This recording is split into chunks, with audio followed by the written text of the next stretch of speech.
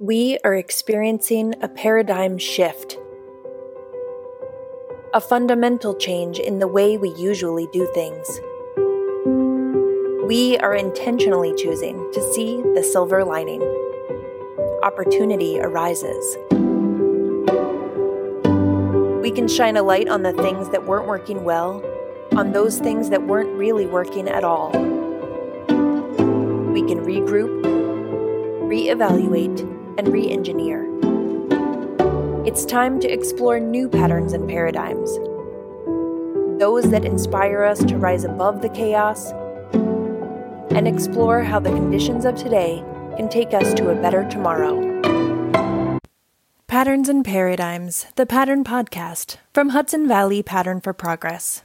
You're listening to Season 2, Episode 21, Urban Concepts, with your host, Pattern President and CEO, Jonathan Drapkin.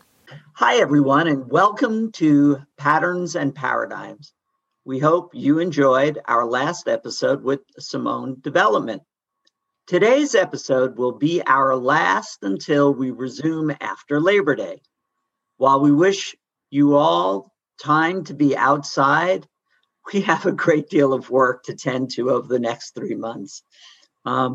We will return with a great fall lineup. If you have any topics in mind, drop us an email. Of course, feel free to use the break to catch up with past episodes by downloading them through Apple Podcasts or wherever you find your favorite one. Or, and please take a moment to share one of your favorites with someone else so that they can be introduced to Patterns and Paradigms. This week's bubble or trend: supply, supply, supply. Kind of reminds me of the old Gomer Pyle, if you're old enough to remember, surprise, surprise, surprise. But when we return in the fall, we will see where the pandemic-induced supply shortages are, whether it is food, as all the restaurants open at once and are all demanding they need supplies, or labor, as demand for production heats up. There seems to be far more supply-side shortages than originally anticipated. If you were looking to build a new house, good luck, as there is a shortage of lumber. This one is already exacerbating a shortage of new homes, driving prices through the roof. Pardon the pun. If it continues, expect the Fed Reserve to step in and revisit interest rates. So bubble or trend? Well, we got to look at this one as a trend at least until September. And that's as far as we have to weigh in on this. The economy and society, for that matter, is going through what we would call the Great Resettling. There are a number of things that need to find equilibrium post-pandemic.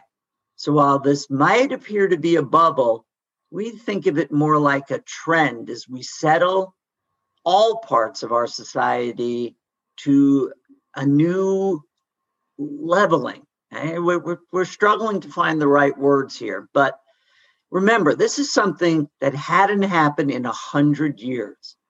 It is going to take a while to see just where we are. So I'm here with my partner at Pattern, Joe Chaika. The New York Times over the weekend, Joe, had an article on world demographic trends. As we at Pattern consider ourselves pretty good demographers, or at least pretty good analysts of demographic information, there was a lot to digest in that article. Unfortunately, we never seem to be able to get people as excited as we are about demographics. But underneath most societal trends, there is an element of demography. What was your favorite takeaway from the article, Joe? Well, it was a little depressing, to be honest with you, but there's a lot of takeaways, and I think it's really important that we understand what was behind this article, in that we're losing people, we're losing population. there's something out there called a replacement rate, which needs to be at 2.1. And that's simply the amount of people needed that replaces our society. Joe, that kind of works like for every 2 adults, there needs to be 2 kids. That's correct. And there's something called the fertility rate. And so when the fertility rate gets a little complicated, drops below 2.1, we lose population.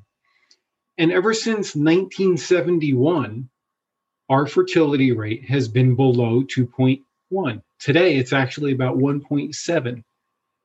And it is an issue. It's not only an issue here, but it's an issue around the entire globe. 183 countries and territories out of 195 will have fertility rates below the replacement rate by 2100. That's incredible. Not that. Yeah, that's not too far away, right? And it's actually forecasted that we're going to start shrinking by 2062, according to the University of Washington. And even if we rapidly increase this rate, it would take decades to take effect. The lack of immigration is an issue, but it's not a long-term solution because the other countries are facing the same issue as we are. So it would be sort of a swap out, if you will. People leaving countries that are losing population into other countries that are losing population. It's a lose-lose scenario. But Joe, it is one of the solutions for, I don't want to be, one of the great parts about America is that immigration has led to probably one of the many reasons of what makes this country as great as it is when we've allowed for immigration, the blending of different cultures, thinking, for sure, ideas. It was what this country, at least in my belief, was founded on. Absolutely. And one of the components, certainly, that immigration allows is fixing labor shortages.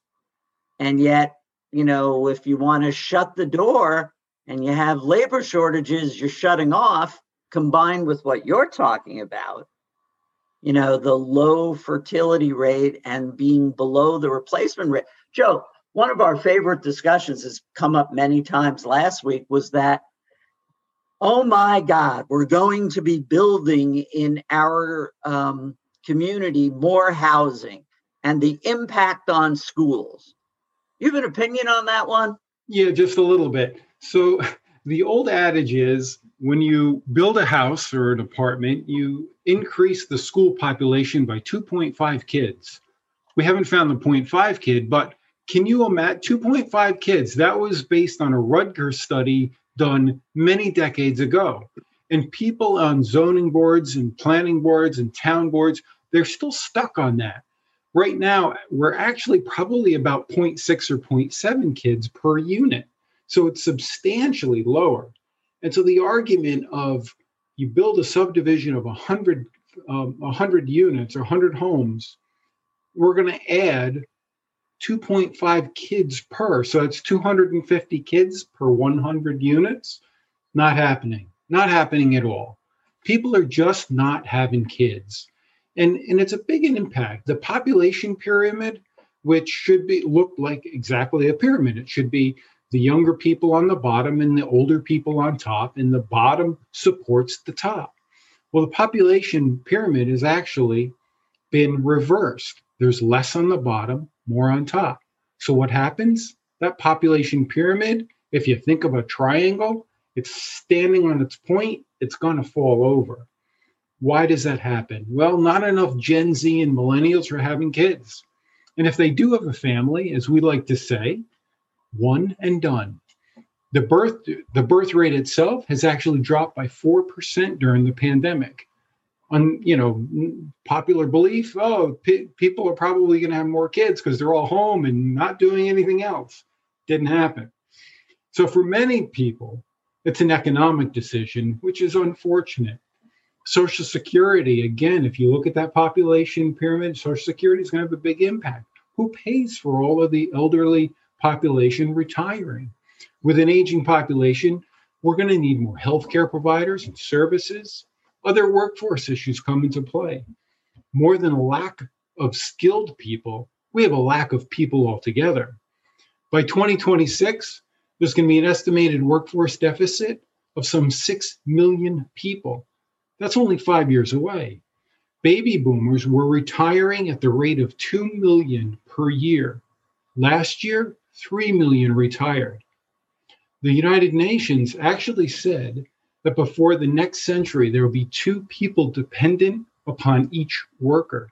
So two-thirds depends on 1/3. Labor force participation rate dropped from 5% in 1980 to between 1980 and 2019.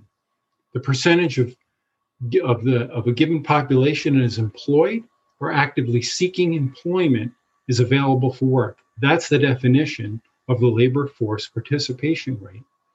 About 7 million able-bodied people chose not to work. Millennials, they're inheriting wealth from the baby boomers. The opioid crisis pulled almost 1 million prime-age men from the workforce in 2015 alone. And some 38% of men aged 25 to 34 still living with their parents. Those 3 elements right there are huge demographic implications. Automation and technology will help to some degree, but there's more critical mass. There is more of a critical mass of robots building and providing direct services. We have a labor issue. Technology can't fully replace human beings. We need targeted skills and training with higher retention rate of all workers. Colleges and universities will need to enhance their services, their programs, and overall their education model to incorporate more non-traditional students, part-timers, parents with a child, or people taking care of their elderly parents or grandparents. So it's going to be a paradigm shift from everything, from working in a manufacturing center to working in a warehouse distribution center to college programs looking for their next student. Well, if that doesn't give you enough to think about between now and our return just after Labor Day, I don't know what does. Demographics. I know it's just numbers, but as Joe just pointed out, all the realities of what those numbers mean. So it can thanks, be scary. Joe. You're welcome. Our guest today is Jared Rodriguez. Jared is one of our favorite young thought leaders in the area of community development. Jared is degreed in civil engineering and architectural studies. He worked 8 years in real estate development, but distinctly focused on green energy components. Jared is now full-time as the principal of his own consulting firm, Emergent Urban Concepts, which helps communities determine who they want to be. Jared has an opinion on just about everything, but they're educated opinions. They're based on having spent years trying to figure out how things work. You'll hear many of them in today's discussion. Hi, Jared. How you doing? Doing well. How are you? Pretty good. This for our listeners, this, I'll repeat it a few times probably, but this will be our last as we take our summer break, and we couldn't be more delighted than to have you with us. How did you know that this virus was not just a virus, but was going to be something more than that? Where were you? So I mean, this is absolutely crazy. I read an article by, I cannot remember who it was, but he was talking about exponential growth and how, massive growth can be hidden in plain sight without even kind of knowing it. So this was around the time where they put a cordon around, or maybe just before they put a cordon around New Rochelle. That was the first whatever that was. Yeah, I mean, it wasn't the first, right? So like my wife is a nurse practitioner. She works in Manhattan, and throughout November and December, they were seeing COVID cases. They just didn't know it was COVID. So the first like major outbreak that we were aware of, right, as a state public health authority was New Rochelle, but it definitely, looking back, was not the first. So I read this article about exponential growth and how it's sort of like hidden in plain sight, and then all of a sudden it skyrockets, right? And hospitals are shutting down because they're reaching capacity, and that could happen in like less than a 1 week period, right? Which is sort of what we experienced. I actually went to London on March 8th. And so went to London after the New Rochelle guy was identified. And then wore an N95 mask throughout all the airports and on the airplane. And people were like making fun of me, in the subway too, right? People were sort of like, what are you doing? Why are you doing that? And I'm like, you're watching Asia, right? Like they're doing it, so we should be doing it. And this is an airborne disease, right? And then, even the CDC was saying it's not an airborne disease, right? I don't know what the ulterior motives were, but very unclear communication in the beginning.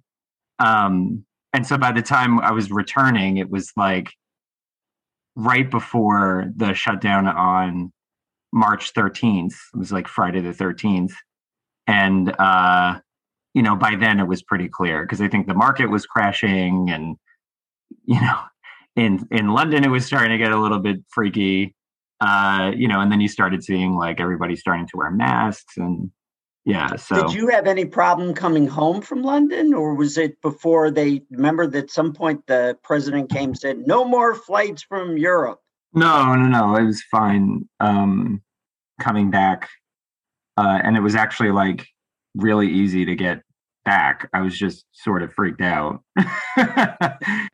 Join the club. So. Yeah. And luckily I didn't get it, and very few people that I know did, but obviously it was like a tremendous tragedy, and it's one example of our infrastructure kind of failing us, right? And in this case, it was public health infrastructure. So I am one of the people that believe this was a full-out failure to identify a risk and take appropriate action.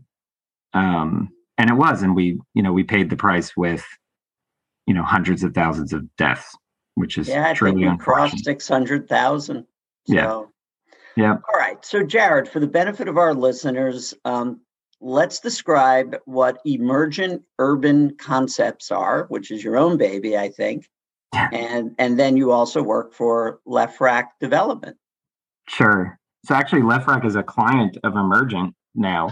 Okay. So I am full on, in my consulting firm. I've had this firm sort of off and on actually since 2007 when I was in undergrad. So with a few friends of mine, we started a consulting firm that focused on planning for large-scale renewables, mostly in New England and Western New York. So at the time, there were a lot of wind power developers that were approaching municipalities and industrial development authorities and asking for deals, like approvals on these really large projects, because that was, in 2007, that was the last time that wind was competitive with natural gas. Obviously, like the recession turned everything upside down, and the federal government made a decision to use natural gas as, quote, a bridge fuel. And they pumped a lot of funds into development of natural gas, and the price collapsed. And then wind became less competitive.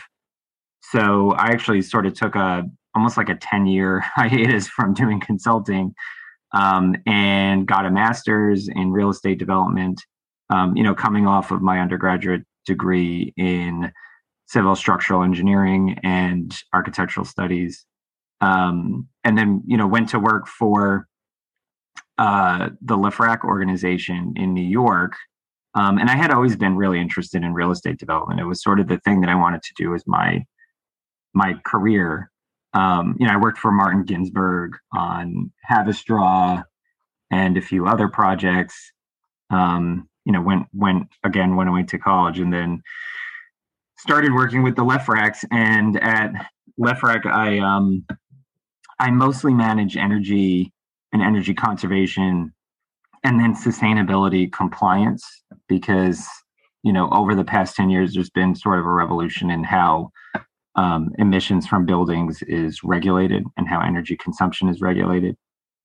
And so, I kind of lived through the whole, how do you convert tens of millions of square feet of residential and commercial space to all LEDs?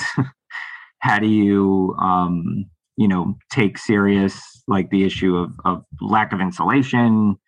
And then how do you kind of cut across a lot of different sectors to achieve, solutions that meet objectives that are like very broad, right? And so that's sort of what I think my expertise is like I could look at objectives coming from a lot of different stakeholders, right, who might have like very different points of view, and I can understand when they're saying the same thing, so that you can, for lack of a better word, kill two birds with one stone. I mean, I hate that, analogy, but yeah, so yeah, I mean, the experience with Lefrak was amazing. I mean, they are city builders. They build at scales that few people are familiar with. I mean, they've acquired rail yards from defunct rail companies and built, hundreds of buildings, new cities springing up from nothing, like just south of the Hoboken Terminal on the Jersey City waterfront. Battery Park City. They were the first to build there at Battery Park City. So they're a company that has vision. They don't have the reputation for being visionaries, but they really are, which is kind of interesting. So I was lucky to work for them. So I grew up in Queens, and there was Lefrak City, right? Which was one of, I think, their earliest projects, which is how I know of them. So right. Actually, I was going to go in one direction. So let me actually go in a different direction, which is, so New York City, the lack of people returning to work, all these tall urban skyscrapers in New York City, many of which are still far below capacity. Have you thought much about something like, what do we do with them? And yeah, of course. Yeah. So what do we do, Jared? Right. Well, what's interesting, though, is leading up to the pandemic, the amount of density in skyscrapers, like office, was increasing dramatically. It increased dramatically, and it was like the WeWork phenomenon, right? Cram as many people as you can into a single space. The partitions come down, everybody's working really close to each other. So there was a dynamic where, like, we were at extremely high density, like sometimes double what it traditionally was, like certainly triple what it was in the 60s or the 70s when most of the building stock was built. I mean, think 6th Avenue or Avenue of the Americas, right? Or Madison. Mm-hmm. So we were already like really high, and it was almost to some extent, detrimental to the neighborhood, because you flood these neighborhoods with mostly office workers and the entire retail ecosystem. Right? Everything is oriented to 9 to 5. So when people leave, it dies. It's just dead. I mean, we've all experienced what it's like in Midtown, on an evening outside of, say, the theater district, right? It's totally dead. So, and it's more dead now. So I think, honestly, the answer is we need to make fully livable neighborhoods. Every neighborhood needs to be like fully livable and functional, and not just cater to or serve one use, right? Or one type of person. It has to have high levels of diversity. And that's how you create economic success. Because if you think about how we build or develop communities, I mean, it's really not unlike a natural ecosystem, right? I mean, it's our ecosystem. It's the one that we build, right? But it's usually highly diverse, highly interconnected, And the only thing that prevents those things from happening are our own silly rules. Meaning zoning and exactly. Right. Yeah. And, Okay. and other restrictions that defy what our natural order is. Our natural order is to cluster and do a high diversity of things within generally a walkable scale. So we've been doing that for thousands of years. What changed? I mean, I could get into what changed, which goes back probably to 1900 or the 1890s. But so let me ask you this then: could a skyscraper, one of these 80-story residential towers or something, or commercial, well, more the residential or the higher ones, but what if they were mixed use and you create, like every third floor was actually residential, and then the bottom floors were actually retail, and then, which they often are. I just saw this new one open, this 80-story one. Did you notice the one with the outdoor elevators? It's amazing. Maybe, yeah. I've seen a bunch of proposals lately, and I think people are keying into this. And this is something that was happening before the pandemic. I mean, the pandemic's sort of like an accelerator, right? Nothing that happened during the pandemic was new. Not one thing was new. It was just extreme and accelerating, right? So all the trends that we're seeing are just accelerated trends that were already there. And one of those trends was mixed use skyscrapers, right?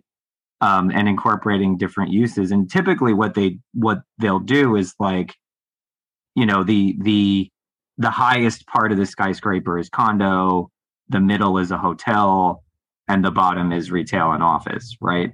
That makes sense because that's where the value is. Sure. But I would go further and say that artisan manufacturing is something that could happen in some of these large floor plate buildings. I mean, no reason why you can't do small batch manufacturing, especially if they are core spaces that have less value. There's probably some level of boutique manufacturing that could occur. I mean, a lot of the stuff that went to Brooklyn, a lot of stuff that's coming to the Hudson Valley. But this is sort of the problem of like building purpose-built buildings, right? Like the building is built for a very specific use, kind of like a Walmart. Yep. Right? It's how do you let it evolve? Because throughout the millennia, the history of humans, right? Uses and things and villages and settlements evolve, right? They have to change. So why are we throwing all these resources at like a throwaway landscape? It kind of doesn't make sense versus like, what did they do in the 1880s and 90s in the Industrial Revolution? They built buildings that could become sort of anything, right? And that's like Garner Art Center, a lot of our old factory and mill buildings throughout the Hudson Valley. So, back then it was built to host manufacturing. And, in the 80s and 90s, they started to attract, artists and scenic design shops and all these other types of uses. And today there's a brewery boom, or there has been for the past almost 10 years. So what happens next? And we're actually seeing like a hospitality boom in the Hudson Valley. And I would argue that will continue as the link between the New York tourism industry and the Hudson Valley continues to be solidified. I mean, we're going to continue to ride this tourism boom. And it's not just for international tourists that are coming, though that's a big market. And it will, I think, continue to be a big market once we get out of COVID. Maybe bigger than ever before because everybody's just dying to not be cooped up in their house anymore. But it's also like this weekend market. I mean, we've seen major trend reversals in Metro North ridership, right? It's off peak. I mean, off peak is booming, and weekend summers, like summer weekends and fall weekends are just booming. Like you can't, even today, actually, last weekend, not a seat available on a Metro North train headed back into the city from Peekskill on a Sunday evening. Wow. So, wait. Wait, Yep. Jared, so let's just set this up for our listeners. So New York City is this massive urban center to our south. And then the Hudson Valley, which is primarily our listeners, is for Patterns listeners, is 9 counties, of which we're going to, I think your tourism transition is really helpful. But I want to ask one question, and then we're going to bring you up to the Hudson Valley, since you have you've worked in both New York City and the Hudson Valley. So are you bullish? Will New York City come back as a young adult? Yeah, of course. Right. I mean, unless we have a population collapse, right? Because no one's having children. Yes. Yesterday's New York Times. Which is a thing. Yeah. Yes. Yeah. But I would say that for every person that says that they want to leave New York, there's 10 people lined up saying that they want to be there. So when prices readjust, spots get filled sort of immediately. And it's always been that way. We have a lot of neighbors in Westchester and Rockland that moved here in the 70s and 80s and said, you could keep the city. I like Westchester and Rockland, right? But for every person that left, there eventually was someone to fill their shoes, or 10 people to fill their shoes. And that's what we've seen happen. So the city always reinvents itself and is dynamic and changes. I mean, I know people catastrophize over sea level rise, but the city's going to reinvent and find its way. There's been catastrophic sea level rise for Lower Manhattan since the 1700s, right? And it somehow changed and became something else. So landfilling is not impossible. We're really good at it. Well, Battery Park City, the new urban park that was just opened, that's this floating 2.4 acres. It's fascinating to me. All right, so explain, if I'm right, I think there's a difference between economic development and community development, and you have been very active in communities like Haverstraw and Ossining. So what is community development versus economic development, if you agree that there is a difference? I have a hard time finding a difference because all I think economic development is, or the economy is just the economy is the speed and direction and interconnectivity of how money flows. That's all that it is, right? Okay.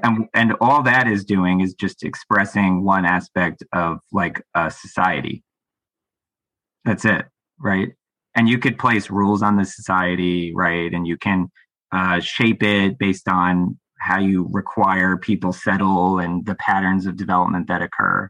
And then that just expresses an economy. So I don't know, I have a hard time finding the difference. I mean, community development maybe is a little bit more fine-tuned and socially oriented, like actually thinking about the different social connections that exist in a particular location. But everything rolls up into the economy ultimately. And I always use this sort of analogy, like the way we've done economic development is very much like very large scale farming. How right? so? Sort of like monoculture soybeans on 1,000 acres, right?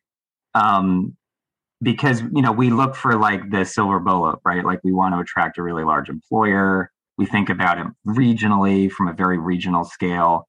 And we sort of lack the nuances that occur on a very local basis. But, we're set up to be sort of like a top down. The state has a lot of control. There's county level economic development agencies. There's large regional think tanks like Pattern, right? And we sort of lack other than maybe really good chambers of commerce, we lack the on the ground understanding of how places function on a Main Street basis, right? And so community development, I think, is like the bridge between like the large scale farming and, people doing gardening on their own plots. So, I mean, in that way, really, it is like economic gardening, right? You're attempting to create fertile ground for positive change in communities, and you're trying to generally be, I think, inclusive of the people that are already living there versus trying to land a spaceship on a community to cause major change. I think it's a more nuanced version of economic growth. So you're a trustee in the village of Sleepy Hollow. You have done work in Haverstraw, which is a relatively small community. Ossining also is a small village. When you're working in these municipalities, that is closer, I think, just because of scale to what you would call community development.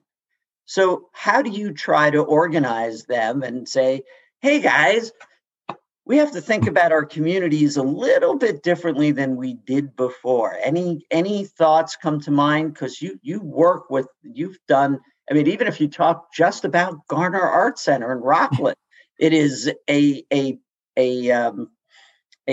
probably a story unto itself about how to take an old textile mill and try to say, how can we energize it today? So examples from the communities you've worked in about how you've try to bring community development and energy to them. So like how an ecosystem emerges, it takes a really long time. And this is why I think state agencies or even regional agencies are focused on, I guess, what I call like catastrophic change, like big sort of more immediate change versus like incremental evolutionary change. Because one, we generally don't have the patience or the perseverance to see something through over like a multi-decade period. And two, there's, I call it like catastrophic amounts of money available to do big things. So oftentimes the way to do economic development, or that we've done it traditionally, is like that spaceship lands in a community and it creates major change, right? I mean, think like White Plains or what's happening in New Rochelle or Yonkers, or even to some extent Peekskill, but we're going to see more of that over the coming, I don't know, probably 5 years.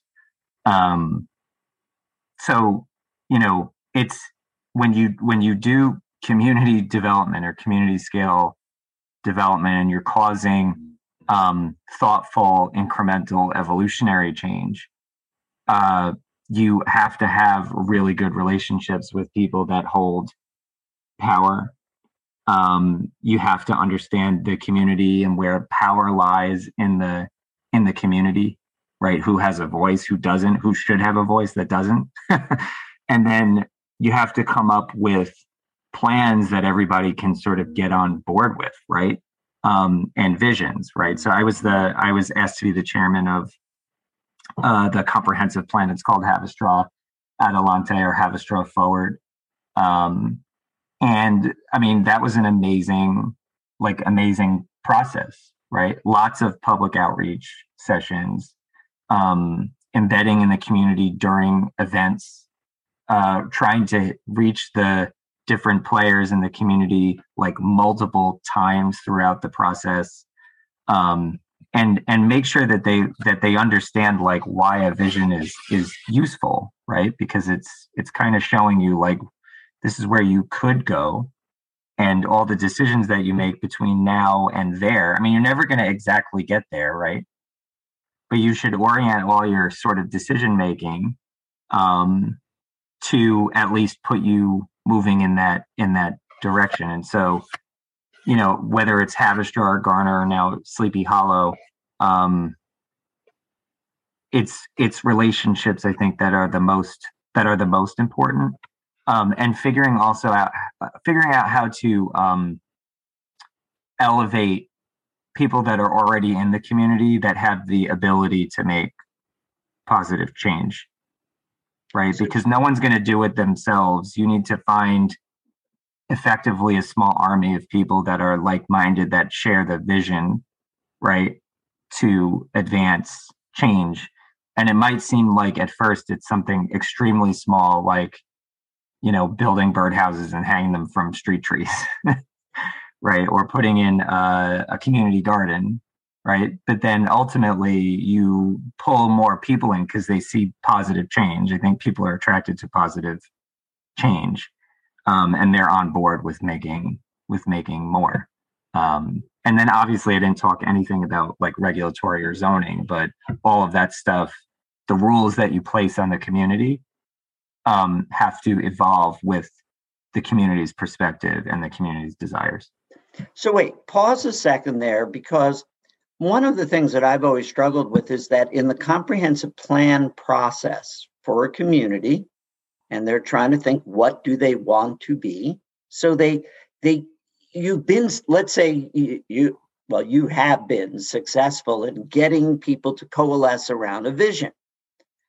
My struggle has always been 5 years later, how do we keep people on mission? This is where we're going. People move in, move out. People have different thoughts. Has that been an issue for you in thinking about how to get communities to evolve? I'll tell you in 10 years.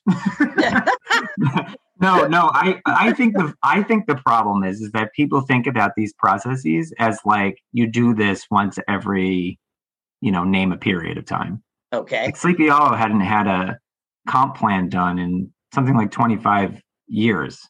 I think maybe longer actually, and hasn't changed its zoning, right? So the zoning is almost like the original code, which is just crazy. And we could have a whole conversation about where that code came from. Right. It didn't come from local. It didn't come from us. Yeah, it was given to us.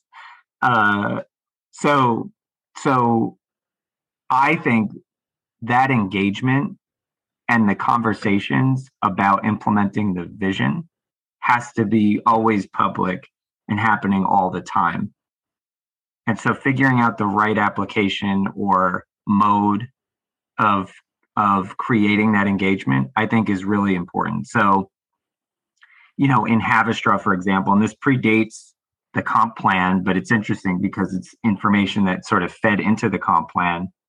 A number of volunteers and I started a food crawl, right? And it was almost like a function that a chamber should do. But in this case, it was like a local arts organization that was, pushing this food crawl. And it was to sort of like, it was really interesting. It was to sort of celebrate, people walking up and down this main street, people of all different kinds from all different backgrounds, like sort of rubbing elbows and interacting in a place where there is, in North Rockland, right, there's traditionally a lot of fear and racial animosity. So wait, hold on one sec. So a food crawl. So I spent a year in England, so I know what a pub crawl is, where you go from one pub to another to another to another. So are you saying that, if I'm just imagining what a food crawl is, different ethnicities stopping in different places with a group of people and then introducing different cultures along the way? I don't know. Yeah, it's really wild. I mean, Havistra's got something like, we would get 25 restaurants. There's more than 25 restaurants in less than something like a 4-block radius in Havistra. It's really insane. So we would get around 25 restaurants joining this event. And, the doors would be open and people would stop in and basically get something like tapas. You could sit down and get a full service meal, but we would encourage people to hit as many of them as they could. I love this. This is great. Yeah, and there's everything. It's like Caribbean, Puerto Rican, Dominican, Ecuadorian, Mexican, Asian. There's an amazing like French fusion restaurant in downtown Havistra. So, there was and there is like this really amazing opportunity to get people from different cultures to interact over food, which is a lot easier to get them to do than anything else. And then we added beer to it. We shut a street down and had a beer garden and invited 6 like local or regional breweries to sell their beer in the street. And it's just an amazing, there's live music. It's an incredible event. And it came out of like Facebook conversations on a community page where people saying like, I'm afraid to go to Havistraw. It's like, well, do you ever? And they're like, well, no, because I'm afraid. And I'm like, okay, so we'll host this safe space event for you so that you feel safe and comfortable. And you can experience like all of this really amazing food and realize that the people that are either running these businesses or live in the community aren't going to bite you, when you show up to try this food. And they did. And the foot traffic to these restaurants after we started this, like actually increased. And now there are people that they'd never consider going to Havistraw, downtown Havistraw for lunch or dinner. And now they're sort of like regulars in, like a Central American restaurant. It's really absolutely incredible. What it does is it just like shifts the perception or the window of what people perceive to be acceptable. These issues are kind of like across the board. What do people perceive to be acceptable, right, in their community? Like what's normal, right? Mm-hmm. And if you can kind of nudge them out of that safe space and into some new perception, I mean, that's what community development is. Like you are radically changing how people think about themselves or their community to create opportunity. So I had wondered what your thoughts were going to be about the future of Main Street, but it sounds like you've given me clues here that things are always meant to evolve. And will there be, people always fear Amazon will take over the world in terms of everything will be delivered, but will there always be this need for gathering places, and how do we sell them, and what do we need to add to energize them as well? Right. So as people become wealthier, get educated, travel, experience different things, they demand more, right? They want meaningful relationships, meaningful experiences. They want to buy meaningful products, right? And they want to generally, like when this happens, they want to support their local economy and buy things produced locally, right? Like that's a big macro trend. Mm-hmm. And all the consumer commodity products that we get, which you used to get them at Circuit City or wherever, Tops, you remember Tops? All of those things are meaningless. They don't bring meaning. They don't bring happiness. They're completely meaningless. Yeah, you could watch your favorite show, but that's meaningless. I think the pandemic is showing people like how meaningless a lot of their life was. And this is actually one reason why a ton of people got into gardening. I don't know if you've noticed this, like people are like out in the dirt because they're realizing like, oh my God, how was I living like disconnected, right? And then you're forced into actual like forced disconnection. So you realize how disconnected you were before, right? When you actually have to step back and assess where you're at. Lack of connection to nature and the community. And we kind of saw this happen in the last recession, right? When everybody gets shaken awake, like, hey, the system's not working, some of it's going to go away. Mm-hmm. Wow, that's scary, right? People become resourceful, they care more about their community, and positive change emerges. It's as the economy becomes more static and entrenched, right, and is growing on the results of that shakeup, that's the most dangerous period, because that's when there's like agglomeration and larger companies eating everything up. Mm-hmm. But then you get to the point where it explodes again and everything reshakes. So I would argue like this system that we have where we go for very long periods of time without economic disturbance, right? and then there's this spectacular blow up. That's not helpful for Main Street at all. That might be good for very large national and international corporations, right? If they can weather that extreme blow up. And usually the way that they weather it is the federal government comes in and helps them out. They're not there for our main streets. So I would argue that more innovation and more change and more disruption occurring more regularly versus just entrenching powerful interests, right, over longer periods of time. I think that's probably a better system for us. But I mean, tell that to DC. There's no way that they're gonna embrace that kind of a strategy.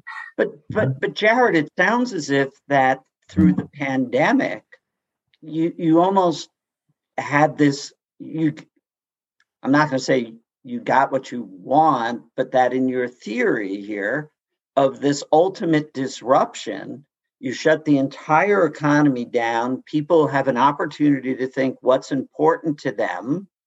Therefore, our main streets, is there this incredible opportunity for them to, okay. Yeah. I mean, only if you think about it, right? There were ways for all of us to support the places that we loved throughout this thing, to keep them alive, right? And the places that we love survived in general, right? I mean, I could think anecdotally about like my community or a bunch of communities that I frequent. It's the places that we love that survived. And it's the places that we kind of didn't, or that weren't really managed well. It was like, that could be better. That didn't. And so we've always seen this in a place like New York, right? Oh, the restaurants are changing all the time.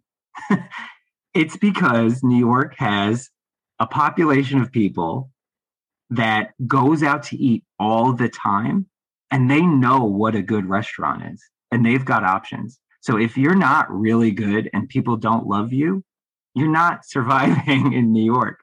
And we kind of have, I mean, that's what the pandemic did for most main streets, and certainly malls. I mean, I don't know anyone that loves a mall. No. Or a big box store. Maybe sure you could find some people that love some big box store.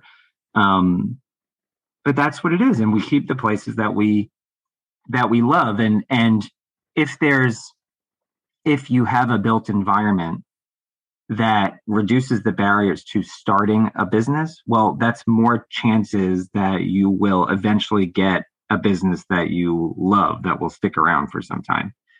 And in my opinion, it's not the large floor plate retail, large square footage retail with no demising walls. Those things aren't supportive of startup businesses or small businesses. It's the 12-foot wide storefront, right? Or the, less than 20-foot wide storefront on a 25-foot lot on a main street. Those are the things that spur innovation, because the barrier to entry is generally low, to rent, to accessing the space, to renovating it, because it's generally small. You don't have to renovate a 20,000 square foot space, et cetera. So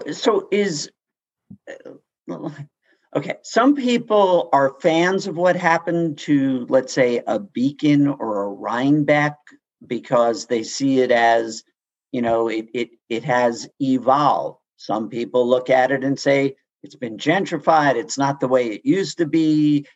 We can't afford to live here. Where do you come out in that argument over, we have to protect and we have to evolve? So yeah.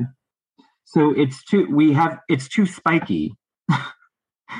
Why do some communities succeed and others, don't, right? Why do some succeed? I guess that's the, is it success if you gentrify and displace people? I don't know. To the people that are being displaced, like if they're actually being displaced, no, that's not successful. But right. If they can get a job downtown, right, and do better than they were doing before, like net, even if rents increased, there's the possibility that they become a manager of a restaurant that does really well. I've seen it happen in Haverstraw, right? Right. You know, Latino, first generation or immigrant young people getting a job as a busboy. It's their first job. They're in high school, and eventually they become a general manager. And that wouldn't have happened with some level of what we call gentrification. It wouldn't happen. And sometimes I think, like, you know, the conversation around gentrification is like just not nuanced enough, right? Absolutely. Up to a certain point, it's integration. Up to a certain point, right? Once it tips the balance and goes over into all wealthy white people, it's no longer integration, right? It's, you know, you're excluding, right? But we do exclusionary practices all the time. We've got plenty of wealthy communities that are white only today. Mm-hmm. So if we have the opportunity to integrate communities and bring wealth and opportunity to people that didn't have it, I say we do it, but we have to figure out how to accommodate people of all needs as that evolution occurs. And that's what affordable housing can do, like regulated affordable housing where, you know, it is permanently affordable. Cooperatives, you know, that might be regulated. I think all of those options are sort of on the table to keep a place accessible. But this always comes back to, why are there superstar places and why are there not? Like, why is it so spiky? Why aren't all boats rising at the same time? And I personally would argue that it's a racial thing. It's a racial issue. And I would recommend reading, I believe he's at the University of Minnesota. It's Myron Orfield. I don't know if you know who he is. I do not. He was really influential in the Mount Laurel decision in New Jersey. Yes, that I know. And the Mount Laurel decision is effectively no community should, quote, bear the burden. And these are judges from the state Supreme Court in New Jersey. No community should, quote, bear the burden of providing all the affordable housing for an entire region. In effect, what they're saying is you can't warehouse people of color in a single community so that all the other communities can, you know, remain 80% plus sort of like white and wealthy. It's getting at this issue of spikiness. Like, it doesn't have to be a zero-sum game here, right? Like, we've seen integrated communities be successful. I would argue Beacon is one of those. It's still like a diverse place with people from all different kinds of economic backgrounds. Can it go too far and tip over? Yeah, but that's their job to figure that out. Well, and Jared, describe the demographics of Haverstraw, which you know so well, and I know fairly well. Right. So, you know, Haverstraw is an immigrant community, mostly Latino. You know, it's historically an immigrant community from, you know, Irish to former slaves, you know, escaping the South to come and work in the North, to, you know, Puerto Ricans starting in the 1920s, you know, evolving into Dominicans starting in the late 60s. And now it's evolving into Central Americans. And that trend started around 2000. And so, you know, even in that community, it's fairly spiky, right? It's segregated. I mean, it's a segregated community like Sleepy Hollow is, like Ossining is, where you've got, you know, outer suburban areas that are ringing a downtown, which is predominantly people of color, and low income people.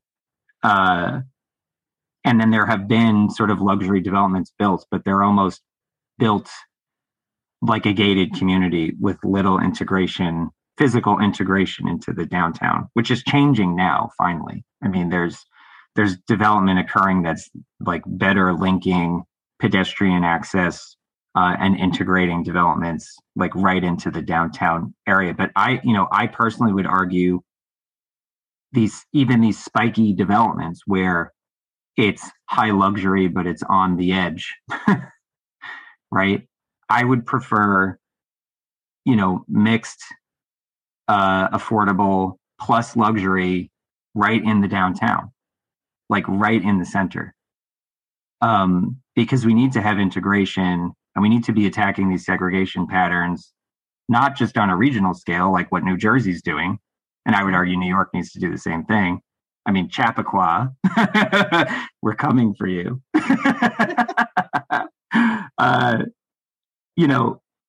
It has to be done on a community by community basis, right? All right. So stop there for a second.